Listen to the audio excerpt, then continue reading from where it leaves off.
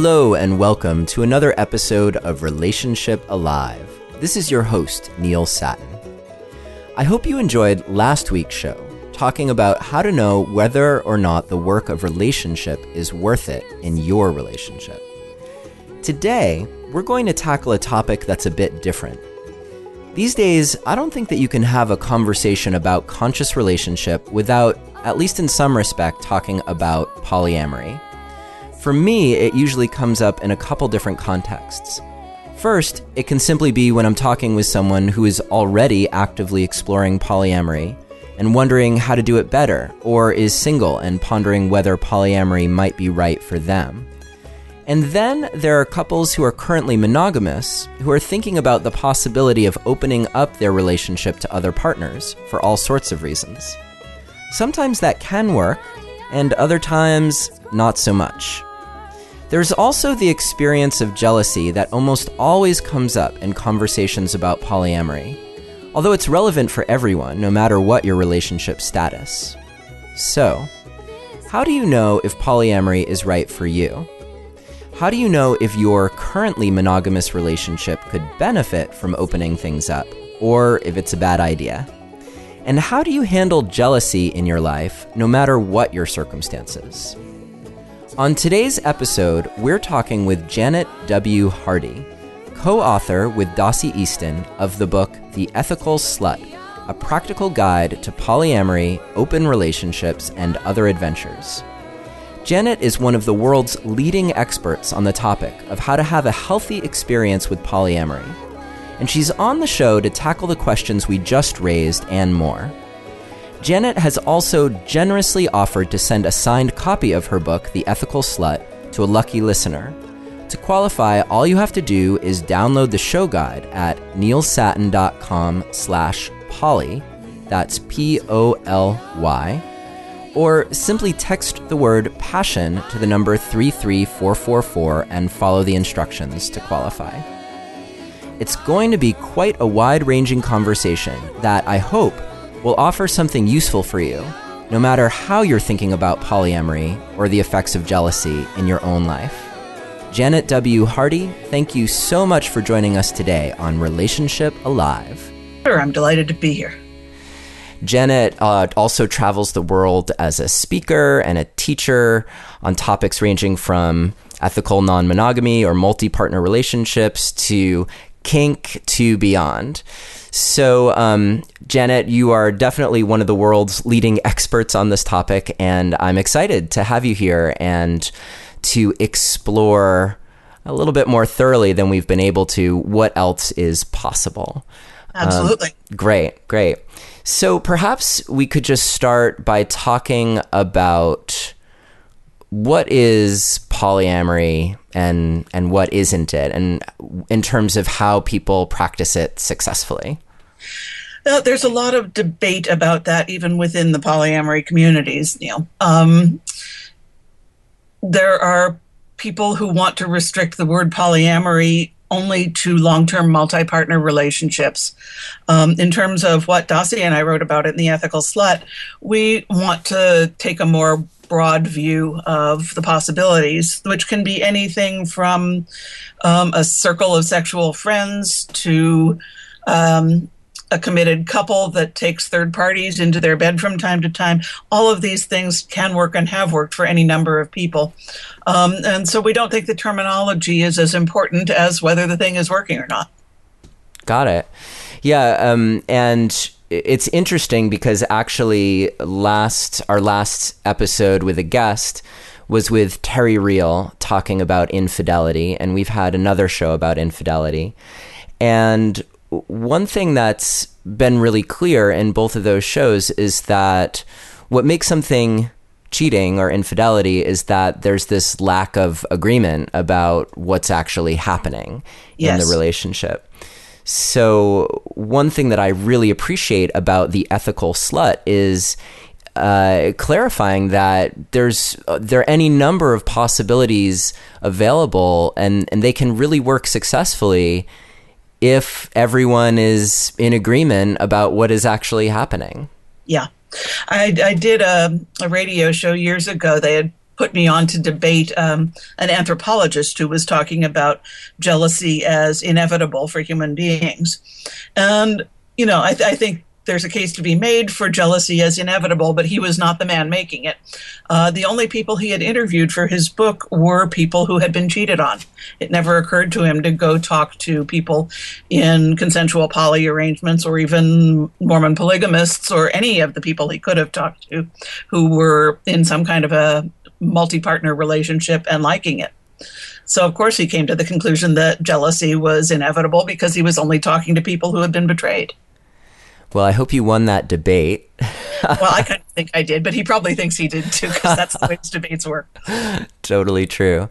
And I want to be clear too, and we spoke about this a little bit before we got started, but especially for you listening, for the most part, this podcast has been focused on monogamous relationships. And so while I wouldn't say that the purpose of our chatting is that I'm necessarily advocating for anything, whether it's monogamy or polyamory. I think that for me personally, the question of whether or not people try to be poly or open their relationship or bring a third partner in or whatever configuration they want to try is whether it's working or not. And so many times, as I mentioned to you, particularly my clients will come to me and say, we're really struggling, things aren't working, we've been together a while, and we're thinking maybe that it would be helpful to have an open relationship, and maybe that will help us out. And time and again, I've basically advised people, don't do that. Like you're not really in a place to do that sort of thing. And so having said that, Janet, I'm wondering if you can talk for a moment about how would a couple that's been monogamous know if trying to open up their relationship from your perspective is really a good idea or not? I think that what I would advise is that whether or not you consider yourself monogamous, you have to have some of the same discussions, many of the same discussions that poly people do. I mean, how many of the issues that you see coming up between monogamous people have to do with one person thinking that X, for whatever value of X, is within the agreement, and the other person thinking that X is outside the agreement? For example, looking at porn is a place where that sometimes goes on the rocks, or masturbation, or flirting with someone outside the relationship. All of these things, you can't just say we're monogamous as though that's the end of the discussion, because it isn't. It never is. There has to be clear agreement about what that means to you as a couple, which may be entirely different from what it means to the next couple, or to your best friend, or to your mom. And it all has to be talked about. So I think that discussion is worthwhile for anybody to have. And once you've had it, then you might have a clearer picture of where the issues are and whether opening up the relationship might be a good solution. Yeah, are there ever situations where you think it is the answer to problems that people are having? Depends on the problems. I mean, if it's otherwise a satisfactory and happy marriage, and you have one person who wants a kind of sex that the other person is not willing to provide, then sure, that it's an easy solution. But it has to be standing on a firm foundation. Unless a couple has very strong communication skills and the willingness to try some things that may feel challenging, it's not the time. Yeah, one thing that seems consistent both among people I know who are doing monogamy well and people I know who are doing polyamory well is that level of communication and integrity and honesty. Self-awareness. Yeah, self-awareness is huge. Yeah. You can't negotiate agreements to get your needs met if you don't know what your needs are. Right, exactly. So is there a good place where you suggest people to start in terms of developing that self-awareness? And And how would they distinguish between their needs and their wants? And does that even matter? I'm not sure it matters. I mean, if their wants are, right now I'm sitting here talking to you and I happen to know that there are some oatmeal chocolate chip cookies downstairs because I baked them. I would kind of like to have an oatmeal chocolate chip cookie, but I'm talking to you now. So that's a want, and it's not an important want, and I don't care that much, so I'm not going to take a break to go get a cookie. If, however, what I want is I really, really, really want to try spanking, and my partner does not want to go there with me, it's a want. I mean, I'm not going to die if I don't get to spank somebody, but it's not going to go away. I cannot pound that one back into submission by not thinking about it. So I can either decide it's not important enough for me to give up the things I would have to give up to do it, and settle for fantasy, or if we're looking at spanking smut or whatever, or I can decide it is that important and I'm willing to do the hard work it will take to get that need met in my life without doing harm that I need not do, and move forward with it. Yeah. So I feel like I could go in like 10 different directions now with this conversation. So I'm trying to figure out what makes the most sense. Well, one thing, earlier you brought up the question of jealousy. And I'm wondering, for people who are still sitting there just thinking like, I can't even imagine how it would be possible to do that because I would feel so jealous. What's your experience with jealousy and how it evolves in the context of polyamory? Or, I mean, I think people feel jealous in monogamous relationships too. Of course they do. Of course they do. It's if anybody knows a way to go through life without feeling jealous, sometimes. I mean, I get jealous of my friends who are writers who post their word counts on Facebook and they're writing more than I am. I feel terribly jealous. But that's not. This is a main point about jealousy. Is it's nothing to do with them. It's about me, and we can come back to that later. But I think the main thing that poly people have done. Have learned more about than necessarily monogamous people have, is we walk into jealousy on purpose. We know, I think it's a huge myth and one that used to do a lot of damage in the poly community, that poly people never feel jealous. Of course we do. We're human. What we do, however, is make a commitment to learn to survive jealousy, to know that sometimes we're going to hurt, and to learn some skills for surviving the hurt and getting better at dealing with it. And that I think is a skill that's worth it for anybody to learn. Yeah, I like the idea too that when we're feeling surges of emotion, we have so many stories attached to what that could potentially be. Yes. And what it means about the situation that we're experiencing. And if you can adopt this perspective of like, what if this is just energy that I'm experiencing? What if this isn't what I think it is? What would it be teaching me? Or how could I grow right now? Or what else could it be telling me? We have this really strongly rooted cultural belief that jealousy is the most terrible and unsurvivable of emotions that gives us permission to act out in some truly awful ways. I could tell you a bit about laws in some parts of the country, in many parts of the country, that used to make it okay to kill your spouse if you found them in bed with another person. That's within my lifetime. It's not long. Wow. So it's that recently codified in our cultural beliefs that jealousy entitles us to act out in violent ways. We don't give that kind of permission for any other emotion. If we're feeling grief, if we're feeling anger, if we're feeling even rage, we don't give ourselves permission to go and beat people up or kill them. But somehow jealousy for all these years has gotten a free pass to make us behave like bad people.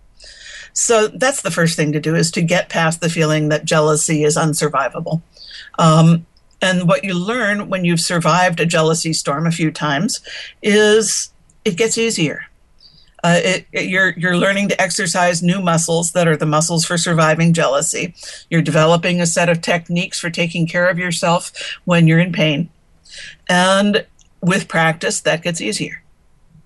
So if you don't mind, what are some of the specific things that you advocate for when one is experiencing jealousy. And I know in the book you even talk about how there are different kinds of jealousy that you might be experiencing. There are different kinds of jealousy, and teasing apart the feeling is a big part of the process. To me, what I identify as jealousy often manifests as a feeling of competitiveness. If you think they're fabulous, then watch what I can do. That's how my jealousy tends to play out. But for you, it might be a sense of territoriality. That's mine. They don't get to have it. Or a sense of insecurity about the future of your relationship.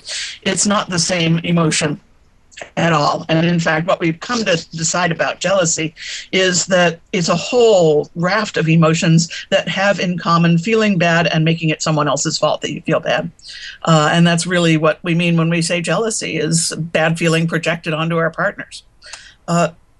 When we let go of the idea that it's anybody's job but our own to find a way through the jealousy, we don't get to say, I feel jealous because you spent an evening with them, so I don't want you to do that anymore. Instead, we say, I feel jealous because you spent an evening with them. Could you maybe reassure me a little bit that you're going to come back to me? Or could you maybe give me a massage because I feel physically unconnected with you? Or could you call me when you're done with your meeting with them because I worry that you're safe when you're away from home, and I want to hear from you to make sure you're not in a pile of rubble on the side of the road.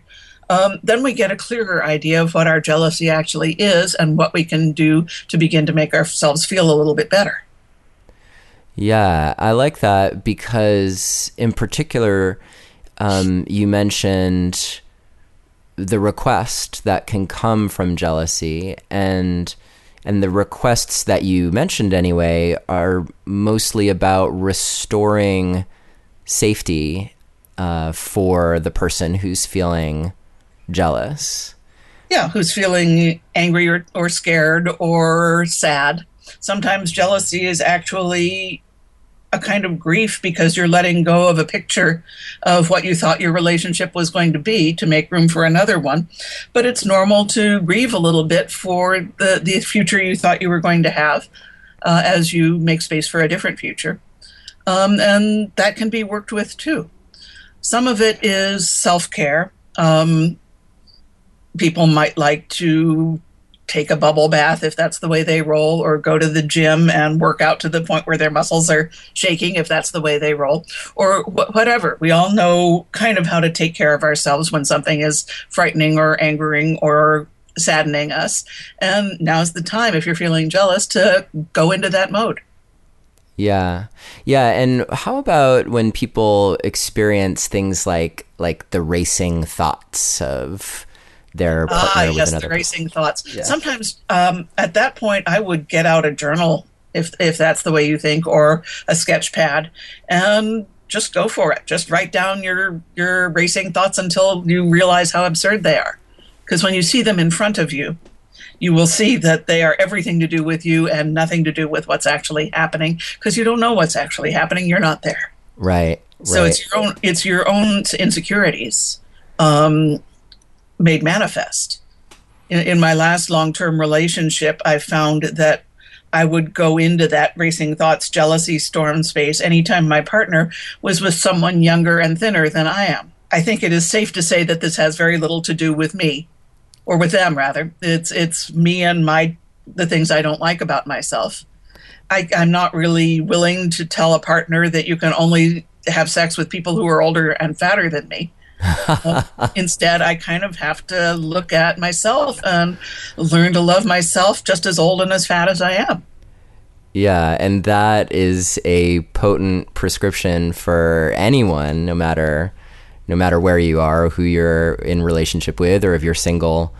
Such an important aspect of actually being able to show up fully in relationship is being on that journey. In the Ethical Slut, we talk about jealousy as a gift, and that's one of its gifts. It is a nice little neon blinking arrow that points to our own insecurities and the things we don't care for about ourselves that we can work on.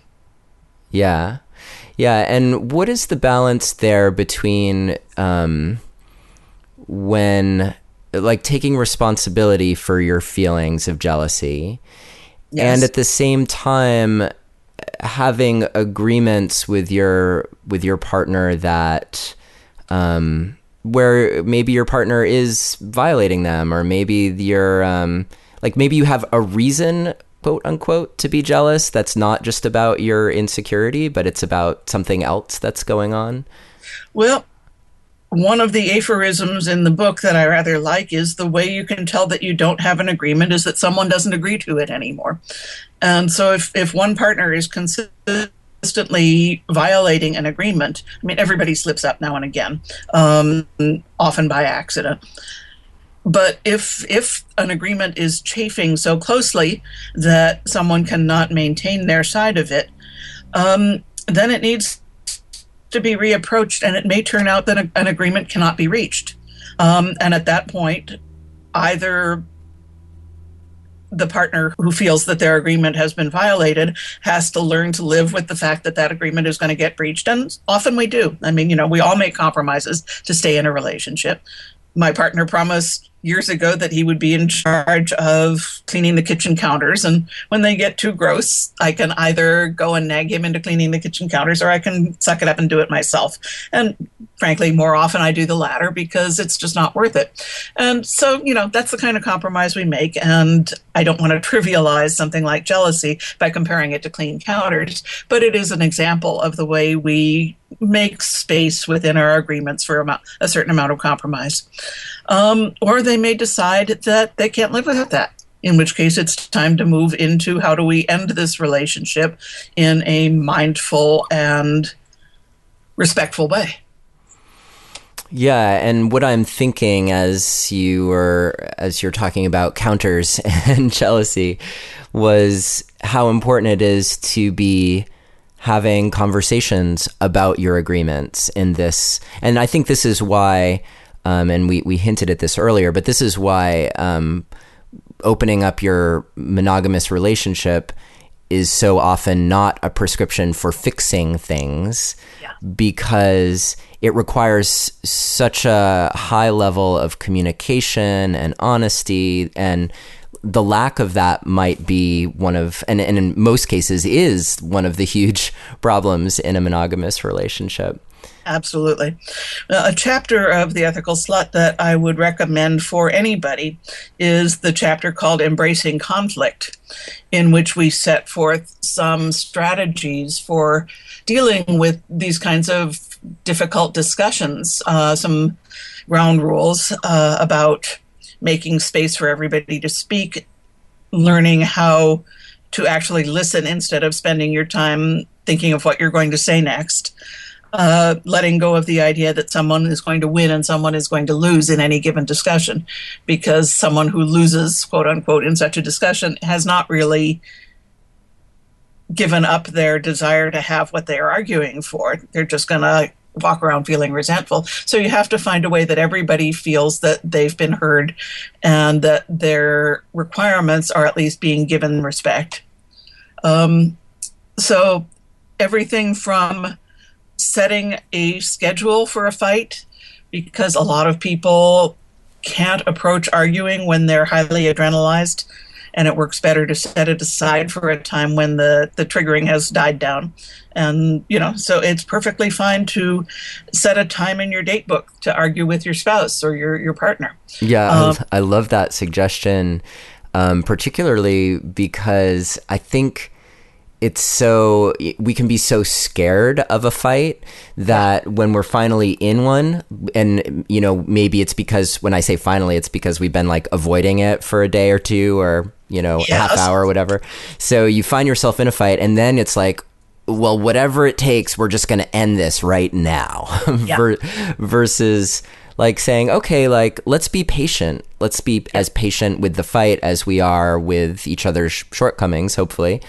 And allow ourselves the spaciousness to actually evolve how we think in this conflict. Exactly. And some of it, a lot of the suggestions in that chapter involve having a timer, because it can work very well to give person A 3 minutes to make their point, and then you take a minute for both of you to sit quietly and think about that.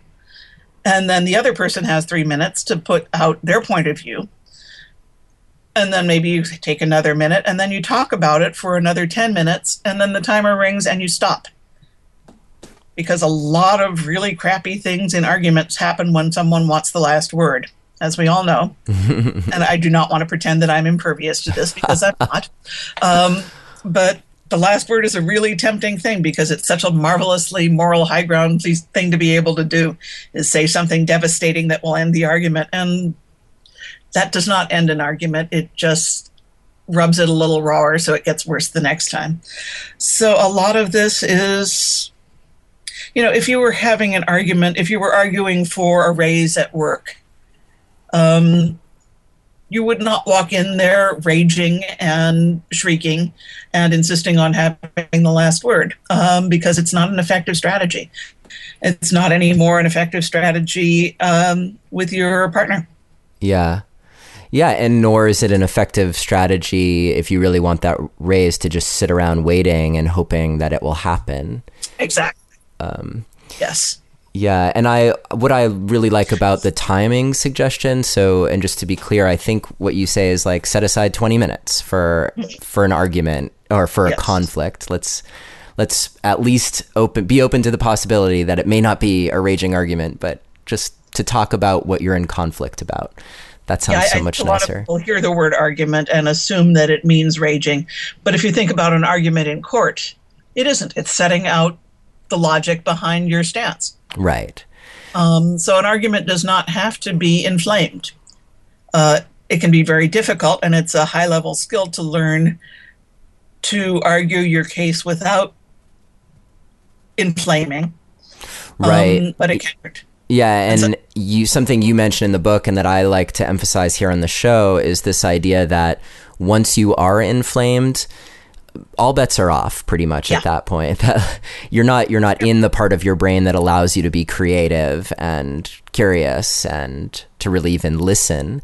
Yes, exactly. You're adrenalized, and adrenaline, it's a marvelous endochemical drug. If you're being attacked by a lion, adrenaline is what you want. If you're trying to make agreements with your spouse, not so much. Right.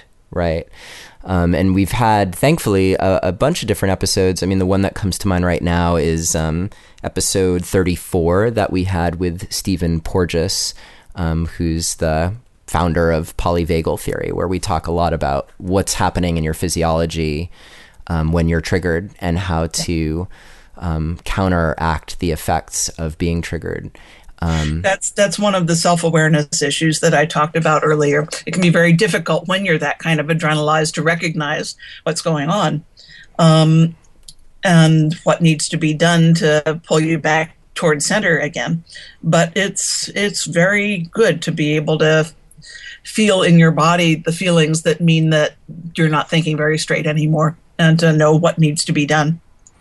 Yeah, and I think you had a suggestion that we've talked about on the show as well, which is to have a keyword or something like that either partner can speak, which basically says like, hey, like we need a timeout right now. Like let's just step away. It's a technique borrowed from BDSM, where when one partner likes to be able to say, no, please stop, anything but that, and the other one needs to have a way to know when they mean really, no, please stop. And in BDSM, there's a thing called a safe word. And if you say red, that means no, really, I need you to stop.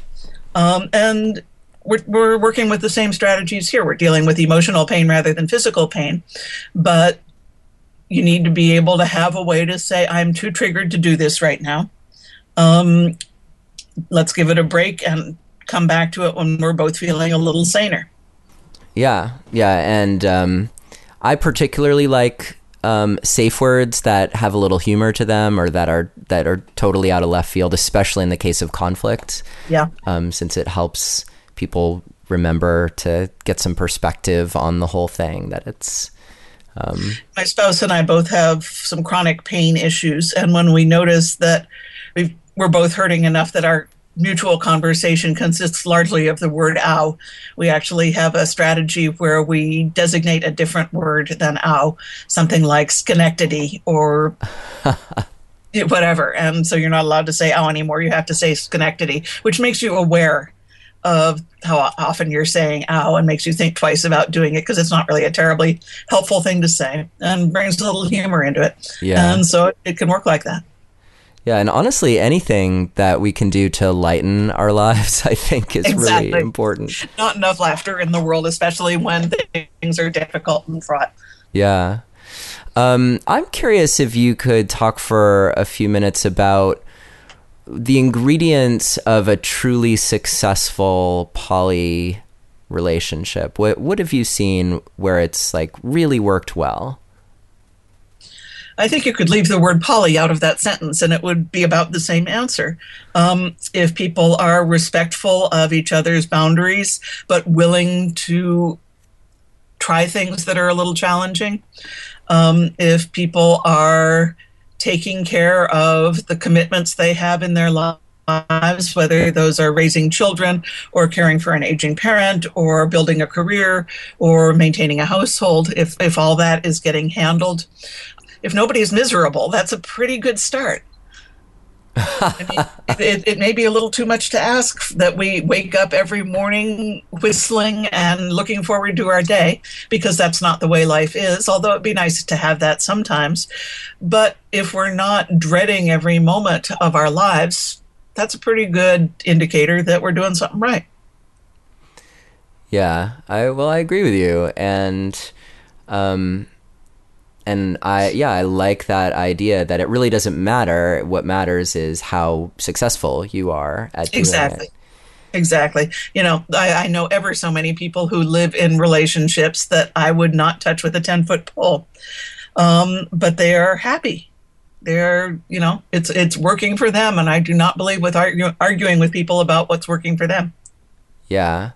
Yeah. And do you find that there's is there a problem within mono and poly communities around like my way is better, and like how do you sidestep that? I think that's human nature to want to make it I am whatever I am because it's the best way to be, and the way you are is not so good. I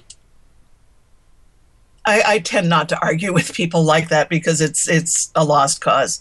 I flutter my eyelashes sweetly at them and say, I'm so happy that it's working for you, and that's that. If they come to tell me that the way I'm doing it is wrong, then yeah, I will stand up for what I'm doing. But mostly if people are happy with whatever their silly arrangements are, then more power to them. I had a very interesting conversation the other night. I was chatting with a friend of mine who is a full 2 generations younger than me. And she is a young lesbian who kind of grew up in sex-positive culture. She's only a few years older than the ethical slut is. And she was telling me that she had recently met someone who was in a monogamous relationship, and the way she was processing that was it seemed like a very odd kink to her, that someone would want to commit all their sex to only one person. It seemed like some bizarre variant on BDSM, which is as good a way to frame it as any. But what works for someone works for someone. And I think if you're feeling insecure enough about what's working for you that you have to shove it at other people, then that's a thing you should be looking at. Yeah. Yeah. Okay. So now I'm trying to figure out a good way to phrase this question that's, I don't have it written down, so it's going to bubble forth. But let me give you, I guess, a moment of background about this question, because on this show, we've also talked a lot about forms of sex and tantra that are about non-ejaculatory orgasms and like non-peak orgasms. Yes. The idea being that you're fostering oxytocin production in your body, and which helps you bond, and which is helping to foster the union that people in monogamous relationships feel. And I think that's what you feel with your lover, no matter what your configuration. But in the context of this show, we've been talking about it as a way to help really nurture monogamy, and contrasting it with like a dopamine fueled sexual cycle where the dopamine is about searching and novelty and is why, or at least one reason why having lots of different sexual partners could seem so appealing. There's a question forming in here, but go ahead. I hear you'd like to say something. So yeah, I would. I think that it is true that long-term relationships mellow into a different sort of sexuality or romanticism than the shiny new thing. I think that may not be inevitable, but it's pretty darn close to it. I think. I don't know. You've probably never interviewed Jack Moran, who wrote The Erotic Mind. We lost him to cancer, I think, year before last. But The Erotic Mind is my favorite book about this issue, and I highly recommend it to your listeners. Jack's contention that I think is correct is that what fuels that intense, shiny new thing infatuation is tension. It's stress. And when you are mellow and not feeling challenged and not feeling stressed, it tends to ebb down into something more gentle. Not that fierce desire that we all felt with the shiny new thing. And I don't think that's a bad thing. I really don't. And there are ways of getting it back, and I would recommend Jack's book for talking about that. I'm not sure that Tantra necessarily does that. I think my own experience with Tantra is that the states of being that can be attained through Tantra are not necessarily partnered. I have been to some astonishing places doing solo practice, and they are certainly not always mellow, oxytocin-y places. Right. I've been into some very fierce tantric states. So while Tantra, I think, is a wonderful skill, I think it has some risks that maybe don't get acknowledged as much as they should at the beginner level, which is a whole other topic for a whole other day. But some of the skills of Tantra, of staying present, eye contact, staying with the breath, those are wonderful skills that I think really will help anybody with whatever kind of relationship they're putting together. How would someone, if I'm in currently a monogamous relationship and thinking like, well, maybe I'm really poly because I feel desire for other people. Well, that's just silly. Yeah. Unless you have no libido at all, of course you feel desire for other people. Are you an idiot? I just cannot believe that in this day and age, people still think that monogamy means that you never get horny for anybody else. So my spouse is also bisexual, and one of the great things about being married to a fellow bisexual is we can perv on the same television shows and celebrities and so on. It's a happy making thing. So yeah, I guess the deeper question there is, how would I know if it's worth trying to open my relationship versus just accepting like I'm human and of course I have desires and I'm going to field this within the context of being monogamous and committed to this one partner? I don't think that's a decision that anybody gets to make but the two people directly involved.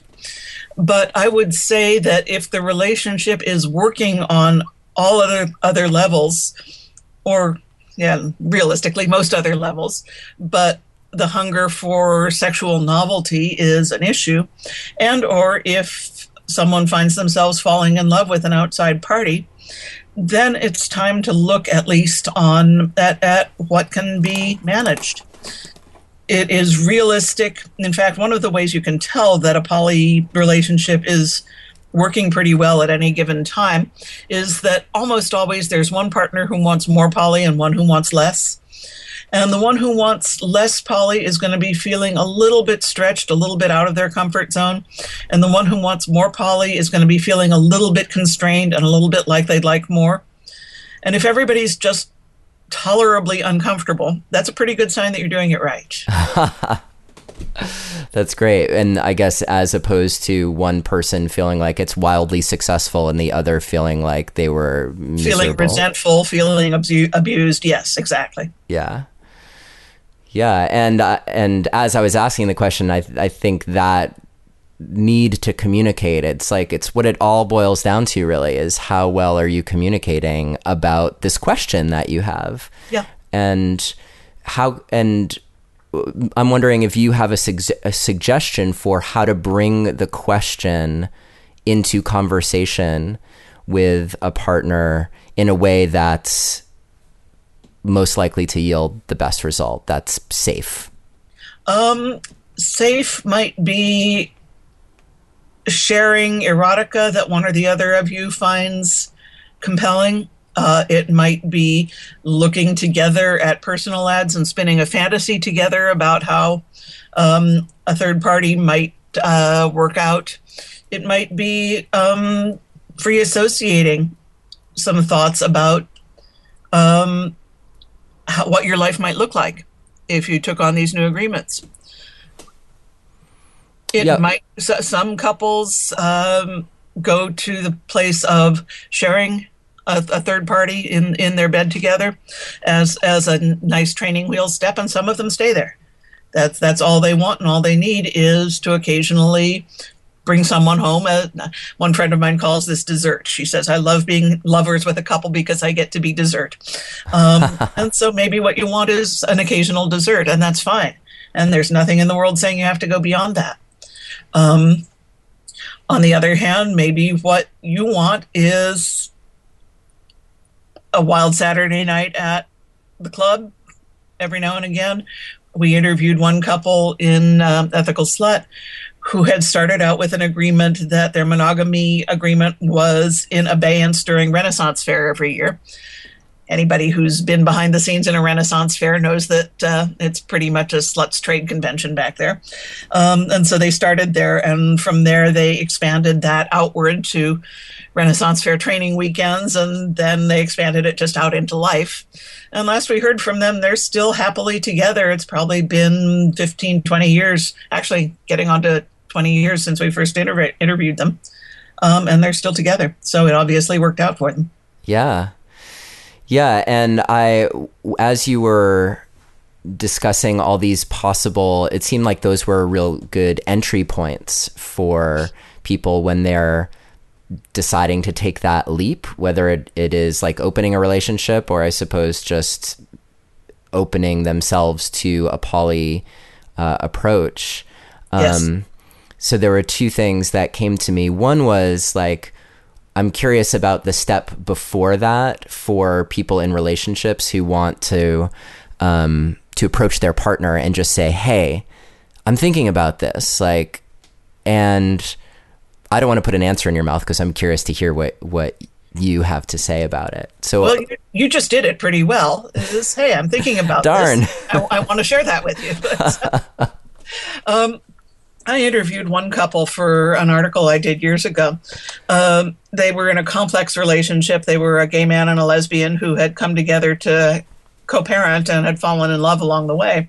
So that some interesting issues that they were confronting together.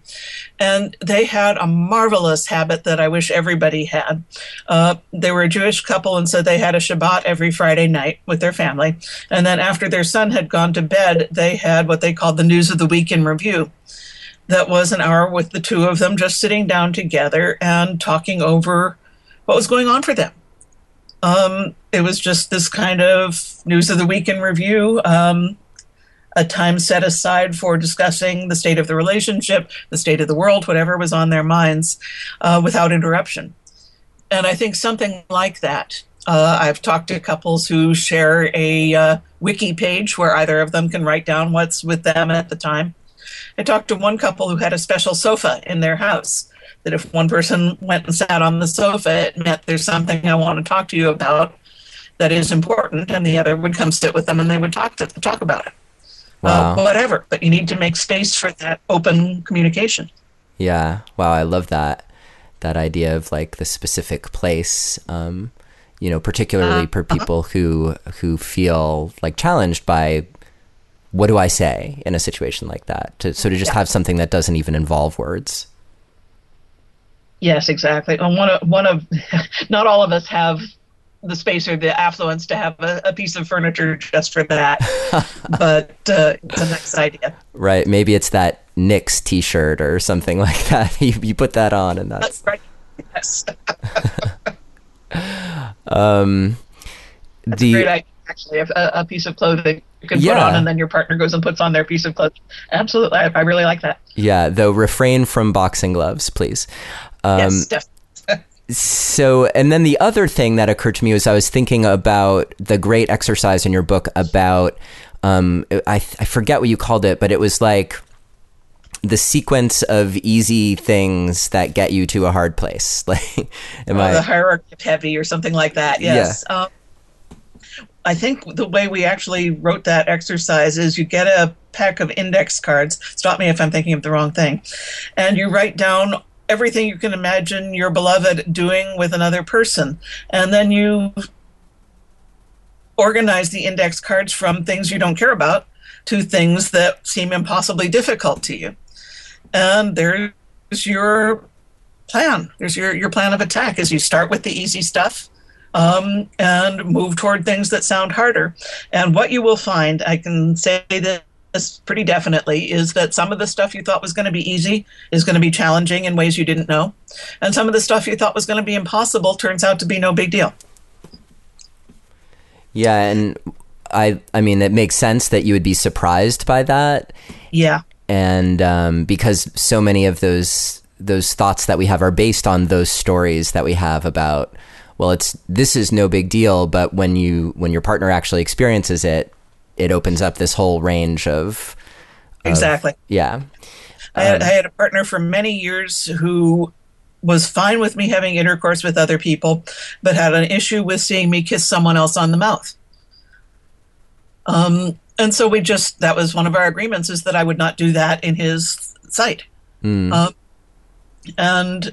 later on, he let go of that. It turned out it wasn't difficult for him anymore. So we let go of that agreement. But in the beginning, that was what he needed, to not go into an angry place that was not helpful. So we just let that need go. And I didn't do it. Yeah. It didn't matter. And what I also like about it is that it gives people a way to really make it tangible in terms of, because to think like, okay, we're going to be open to each other being with other people. There's like a really wide range of what's possible there. So how do you wrap your brain around it? And I think that exercise helps people make it really specific. Yes. Yeah, specificity is a really good idea in talking about this stuff. I was doing some telephone consultation years ago with a man who was in a long-term marriage with a woman he loved, and he had a deep desire for some BDSM scenarios that his spouse was not comfortable providing. And so we were talking about various options for him, either things that she could stretch herself to do or ways that they could open up the relationship. And he called me up one day, very happy, and said, she's agreed that I can go see a dominatrix, a professional dominatrix. And I said, that's awesome. I'm really happy for you. But do me one favor before you do that. I can see a dominatrix as long as I don't have sex with her. I said, go back to your spouse and find out what she means by sex. And he called me up the next day, very downtrodden, saying, it turns out that for her, sex includes any kind of touching on the genitals, and I really, really want cock and ball torture. That's my thing. So they still had more negotiation to do around that. But it's an idea of what kind of specificity these agreements can have. Yeah. Yeah, so it's specificity around your agreements, and then also for yourself to help you really uncover the nuances of like where your fears are, where your anger lies, exactly. How do you manage the complexity in like, it's hard enough I'm in a monogamous relationship. I have 2 kids. I have a podcast and a coaching practice, and it's not poly is not a thing to take on while you're working on your doctoral dissertation and raising 2 kids. It is time consuming. It is complex. I used to say a slut's best friend is her Palm Pilot. Now I say a slut's best friend is their Google Calendar. But it does require the ability to manage some complex logistics and the ability to work on the fly, because the Google Calendar is all well and good. But if the person your partner was supposed to be seeing Friday night has come down with the flu and you had a date, it may be that all hands go on deck and you're making chicken soup for your lover's lover, and your lover is over there cutting up the vegetables for you. You just have to have both the ability to manage and the ability to be flexible in your management. Sometimes someone is just feeling too sad to have their partner away from them at the time. Sometimes there's an accident on the freeway and your play date isn't going to make it to you on time. And it all has to be, you can't get too married to the logistics you've set up, because that's certain to bite you in the ass sooner or later. Yeah. Yeah. And, I can see why one would want to wait till a time in their life when they had a little bit more freedom in order to do that sort of thing. My best guess is that if you and I live to see a future where people can choose whatever relationship they want without judgment, what we will see is people moving in and out of monogamy as their life circumstances change. In your late teens and early 20s, everybody should slut around. It's when you're that young and learning how the world works. You don't want to tie yourself to just one person. You don't know what you want yet. But by the time you get to the point in your life where you're building your career, or maybe having children, you're too busy for anything but monogamy. And then you get later in your life, the kids are grown enough that they don't need your attention anymore. The career's in the groove and you're starting to get a little bored. Then it might be time to look at poly again. And I think that would probably be the way many people's lives would play out if we all could choose. Yeah, and my own personal curiosity would be to see how practices for deepening intimacy, how that affects that. Yes, so, I agree. Yeah. Again, getting back to that whole dopamine thing. Like, if you're just bored, then yeah, like it's gonna be fun but is like just seeking fun necessarily what you want? Like, how do you be conscious about that choice, I guess, is really the question that comes up. What you don't want to do is anything that is going to do damage to someone you care about. Yeah. And poly does not necessarily do that. If I think what my friend the other night with her idea of monogamy as kink was getting at, really, to us in the poly community, so my partner goes and has sex with someone else, what have I lost? Really, I don't own him. I don't own his sexuality. As long as the attention, I'm still getting my own needs for affection, attention, sexuality met, then what am I losing? One of the inspirations for Ethical Slut was when I was in bed. I was sick for a month with a bad bronchitis and sort of off my ass on pain medication and anti-cough stuff. And I was watching Indecent Proposal on the television. And, it's the one with Demi Moore and Woody Harrelson as the young couple, and Robert Redford offers her $1 million to spend the night with him. Right. And it made no sense to me. I was on codeine, and Robert Redford wants to have $1 million and you have a problem? It was just, why aren't you in bed with them? It just made no sense to me. And being as long in the poly world as I have been, a lot of popular culture is that kind of crazy to me. Mm-hmm. How many sitcoms are based on someone getting caught out in a lie? How many dramas are based on someone feeling inevitable jealousy? It just begins to seem like I live on a different planet than most of the rest of the world. Yeah, I could see that because the culture is still catching up. Yeah, it's getting better. Yeah. It's getting better. I just watched Love and Friendship, the Jane Austen movie, the other night.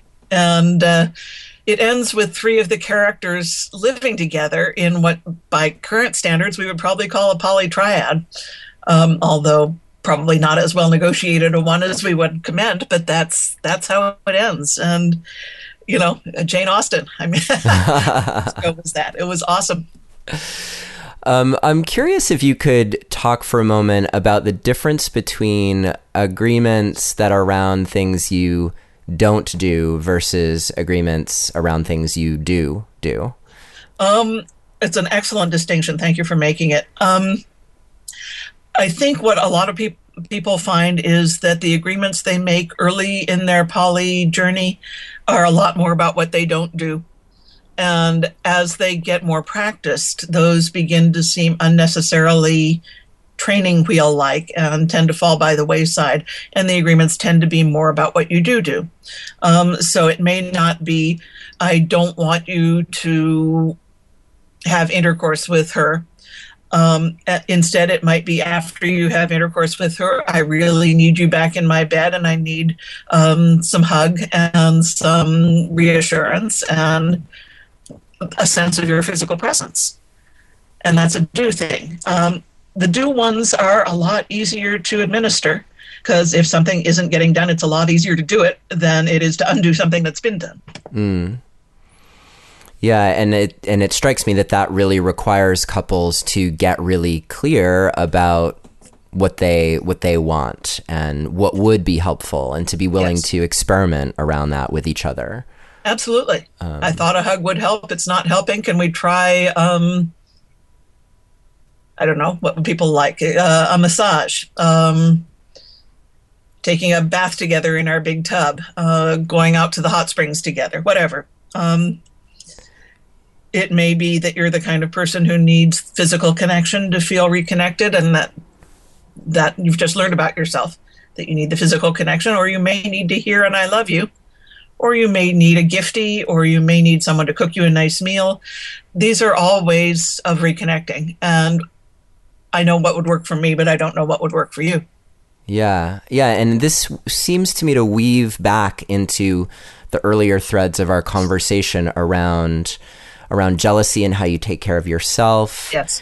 And around also what you said earlier about, like, when you're with someone else, like, what have I lost?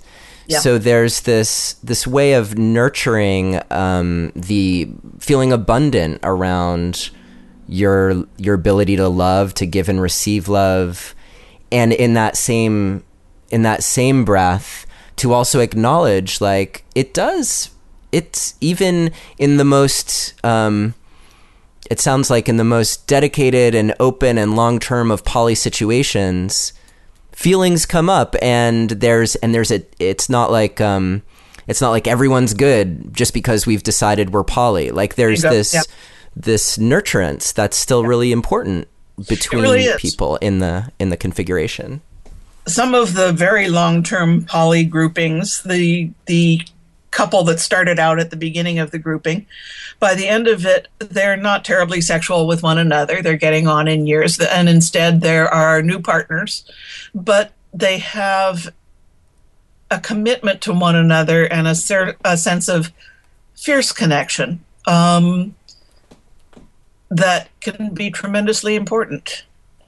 And it's not like they're not a couple anymore. They're just a couple in a different way than they were when they were young and full of testosterone. It's lovely to see, really. Yeah, I would love that. And go ahead. Before we move on, there's a book I want to recommend to your listeners. Please. My friend Kathy Labriola, who is a poly counselor, has done a book called The Jealousy Workbook. It's written specifically for couples in open relationships, but I can't imagine an open-minded couple that would not get help with dealing with jealousy from working through the exercises in the workbook. Great. And we will have links to that book and the other book that you mentioned earlier. The Erotic Mind, yes. The Erotic Mind. in the show notes for this episode. And just so everyone knows, Janet has very generously offered to give away a signed copy of the book, The Ethical Slut, to a lucky listener. So if you want to qualify for that, all you have to do is download the show notes, which will be at neilsattin.com/Poly, Poly. Or you can text the word passion to the number 33444 and just follow the instructions. And that will also allow you to download the show notes and qualify you for the giveaway. So thank you so much for that, Janet. You're very welcome. And I'll make sure that everything that we've mentioned as an additional resource, we have a link to it there in the show notes as well. Go ahead. As we're talking about resources, one other point that we haven't gotten to yet is the huge importance of finding poly community if you're trying to do this. One of the real problems that poly people can encounter, or wannabe poly people can encounter, is the lack of role models. It's easier now than it was 20 years ago when we wrote the book the first time around. But many therapists, if you go to them with poly issues, will still tell you, well, of course you're running across problems. You're trying to do this impossible thing. Many books will tell you that it's impossible to be respectfully poly, that your marriage is broken if you want that. And so finding other people who have done it, who have succeeded with it, and who you can go to feel seen and like you don't have to hide and you can ask questions, that's really important. And it's much easier now than it once was. So there's a great website at morethan2.com, which is run by my colleague Franklin Vo, that offers links to any number of poly resources, including munches in a lot of cities and things like that. And is that more than to the number 2 or TWO? TWO. Okay, great. Yeah, very, very helpful. And I'm going to just suggest that if you're in a currently monogamous relationship, that it would be great to have the conversation with your partner before you really start diving into this too deeply. Okay. Yes, thank you for saying so. Yeah. Presenting the whole thing on your spouse's pillow as a fait accompli is not really our suggested way of approaching it. Right. I think you talk about that like as an unfortunate. There's a moment in the book where you address the unwitting spouse who's received this, and it's like I appreciate that you address that person because that's got to be a hard position to be in. It really is. And the hardest part about being that partner that is having this poly thing waved under your nose is understanding what's in it for you. In particular, if you don't yourself want to be poly, and many people do not. There are couples where one is poly and the other is monogamous. It can work. It's not one of the easier ways to do this, but it can work. And what's in it for you can be anything from a happier partner to more time to yourself, to a chance to explore whatever you're excited about, even if what you're excited about isn't other partners. There are things that can be in it for you anyway, but you'd best get real clear on that early on if you don't want to do poly and your partner does. If you feel like it's taking something from you and not giving you anything back, you're going to have a problem. Yeah, that makes total sense to me. And back on the earlier topic of finding communities, that also made me think of the question of how open one can be about being poly. Again, it's changed a lot. I just saw a note on my Facebook feed from someone who lives in Canada and who got called by the Canadian Census and had to explain their 3-person household in which they were married to a trans woman and living with another woman to whom they were not legally married. And the census taker just said, "Oh, so I'll put you down in a polyamorous opposite sex relationship then. Would that be okay?" And it's like, I've lived this long. It made me so happy. So maybe we'll get there in the U.S. one of these days, but it is getting a lot easier than it used to be. But if you're a politician, if you are working in a field that requires interaction with children or with the disabled, it's probably not safe, depending on what community you live in, to be out as poly. Yeah. I recommend that anybody who can afford to be out as poly do so, because the more of us who can, I'm sure you were aware when we were fighting for gay marriage that the single factor that most affected whether someone was pro or anti-gay rights was whether they knew any gay people. So it's going to be the same thing for poly. As we search for greater visibility, greater legal recognition, what's going to matter the most is how many happy, healthy poly people are visible. So I do recommend being out if you can, but if you can't, that's a tough one to take back. Yeah. So be careful who you tell. Yeah. Well, I appreciate all of your work and also your co-author Dossie Easton's work in making it more acceptable and more known. And my experience has been that things are changing, and I hold with you this vision of having a world where people are free to love whomever, however, as long as no one's getting hurt in the process. Well, when I speak on college campuses these days, it is normal that there will be a number of second-generation poly people in my audience. In one case, I actually had a third-generation poly person in my audience. So the world is changing in that way, and I'm really happy to see it.